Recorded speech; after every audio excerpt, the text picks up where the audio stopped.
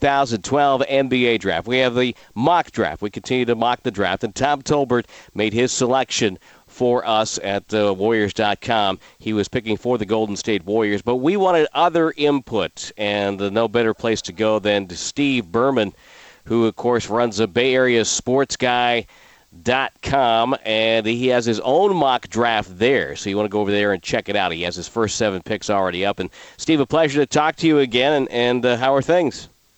Good, Tim. Thanks for having me on. I appreciate it. It'll be fun to see what happens in the draft on June 28th. As you get ready for this draft, how do you see this draft playing out in front of the Golden State Warriors? Well, I did the mock draft on the site based on everyone standing pat and making their picks where they're assigned.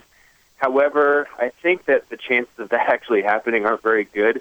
I think that there's a lot of play after that number 1 pick where Anthony Davis is sure to go, where teams are going to be jumping from place to place. And with the Warriors having a surplus of picks, both in the first round and the second round, I can see the Warriors definitely making a move, either trading up or even trading down, trading for a veteran. I think that really the thing to expect is probably a little bit of chaos on draft night, but you never know. Now, Bay Area Sports Guy is not just about the Golden State Warriors. You guys cover all the Bay Area sports. If people haven't been to your site, how would you describe it?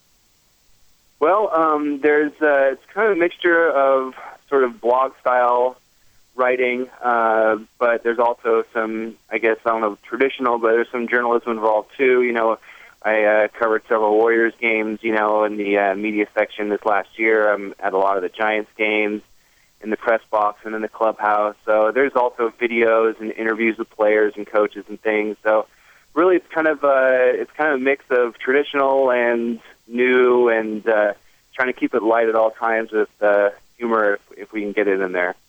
It's kind of I don't want to say it's a work in progress, because that implies that you don't have it the way you want, but it's kind of evolving, isn't it? I would say so. I think that I didn't really know in the beginning in '08 when I started it exactly how it was going to go, so I just kept writing, and I think that, the more you write, the more your voice evolves, the more what you cover evolves, and then, the Warriors are the first team actually to reach out and let me come and cover things, with media credential and all that kind of deal. In my past, I've just been covering high school and college athletics, for different newspapers and such, but with actually seeing, what happens behind the scenes with these professional teams, it kind of changes things a little bit. And, I would say for the better. It's just been fun the whole way through, and I'm sure it'll keep changing. What do you see with the Golden State Warriors, their needs? What would you like to see them improve on for next year? Well, I mean, and they've said this many times, obviously, their rebounding was pretty poor last season. I think that's probably the first place that they'll aim.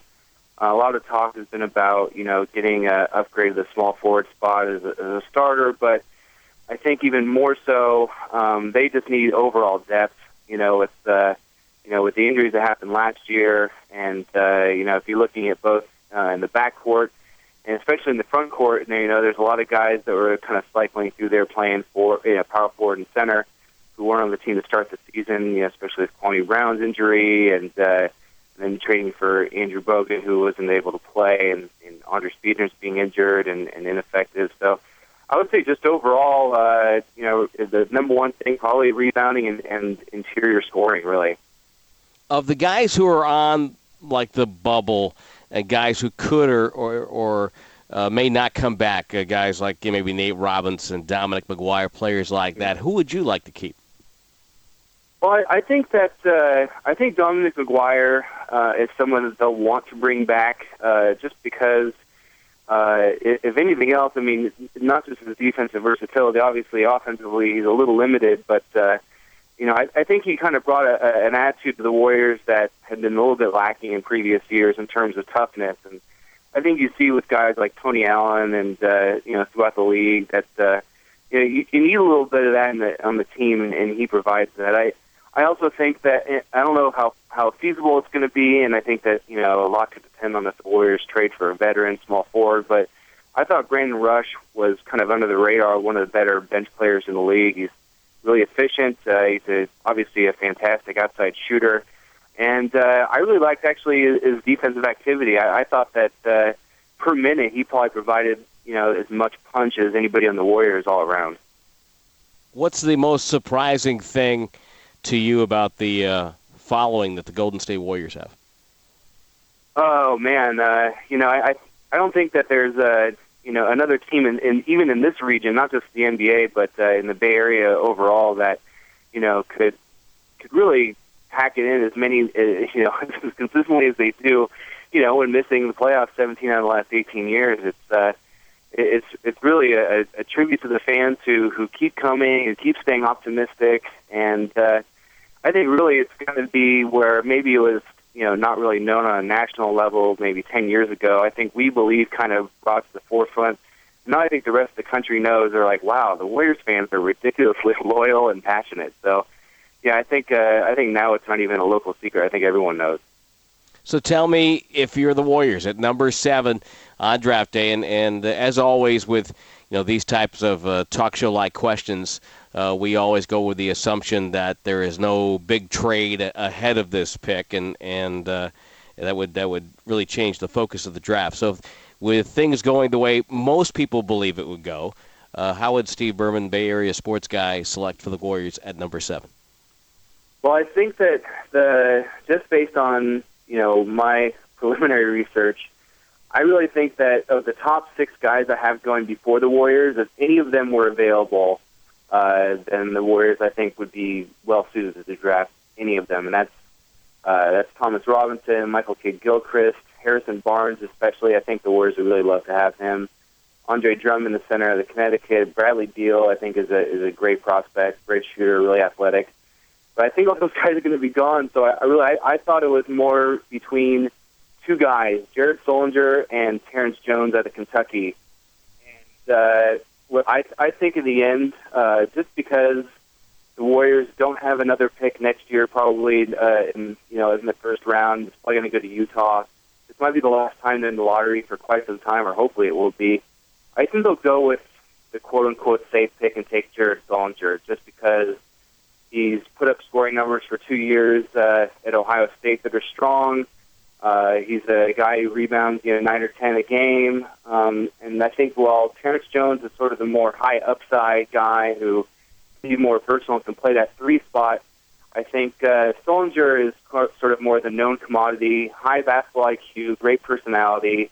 I think that's kind of, if you look at Klay Thompson, Stephen Curry, David Lee, Andrew Bogut, the guys they're adding, they look like they really want to add guys who are kind of heady players. And I see Solinger as being more into that vein than maybe Terrence Jones or another guy people are looking at, Perry Jones III. It's funny, too, because a lot of people are going with Solinger. I'm a little worried. I always worry about guys that are a little undersized heading into the pros, and he's a little undersized at the 4. But I will say this. The one thing that always translates from college to pro is rebounding. So if he rebounds, then certainly he'll find a spot for the Warriors because they do need rebounding. Yeah, he's definitely a guy who will get you 9 or 10, and I think that's as much of anything when you're watching the Warriors last year.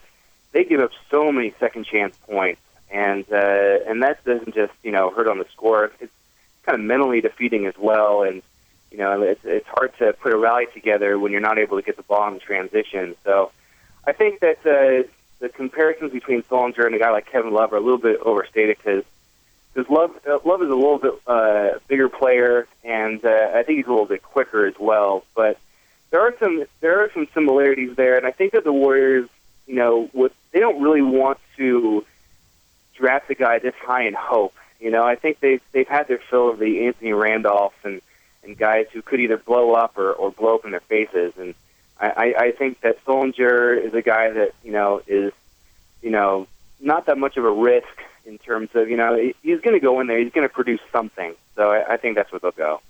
And, of course, Perry Jones III also is a guy that people have very strong opinions about. And he could move up or he could be a middle of the first round. Steve, as I let you go, tell us a little bit about Bay Area SportsGuy.com. What do you guys have in store for the summer? Well, we're going to be covering the Giants. I got some stuff up from last night's Giants game. Definitely be covering the NBA draft. You have the solution. Go You have the solution for Tim Lincecum. Then you have the right path for Lincecum. I don't know. I don't know if I can go that far. I did actually go through his last start and look at some stats. And one of the interesting things about him, obviously, his command is having some trouble. But his fastball has gone down a velocity. His changeup has stayed the same. And it looks like one of the things that fastball changeup guys need to have is maybe a 10-mile-an-hour difference between each pitch. I know we're kind of getting inside baseball, but I think that with Lincecum was able to maybe throw his changeup even a little slower and keep hitters more off balance, that could help until he gets his command back in order. But who knows? I mean, maybe his dad needs to come and hang out and live with him. Everyone's got a different idea for him. That was the Joe Smith theory. When Mom was around, he was a great player. When Mom took off, that was it. He became an average player the rest of his career. But hey, how do people follow you on Twitter?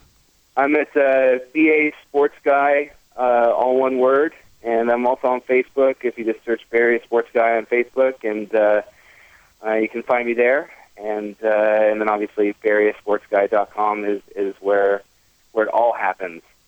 If you're a Bay Area sports fan, you definitely want to follow him on Twitter. I can give you a definite pat on the back for that because you have good tweets and you're updated on stuff and you follow stories and it's good stuff, my friend. Oh, thanks, and you're as well a good follower yourself. Warriors Fox. I'll plug you as well. I'm sure you don't really need the help, but I enjoy following you as well, Tim. I always need the help. Always need the help. Steve Berman of Bay Area Sports Guy.com. Thank you for joining us, and thank you for making another selection for the Golden State Warriors. Thanks for having me, Tim. That's Steve Berman of Bay Area Sports Guy.com. Make sure you follow him on Twitter and also go to the website for any of your favorite sports teams. Of course, the Golden State Warriors well represented there. We continue our coverage of the 2012 NBA Draft. I'm Tim Roye for Warriors.com.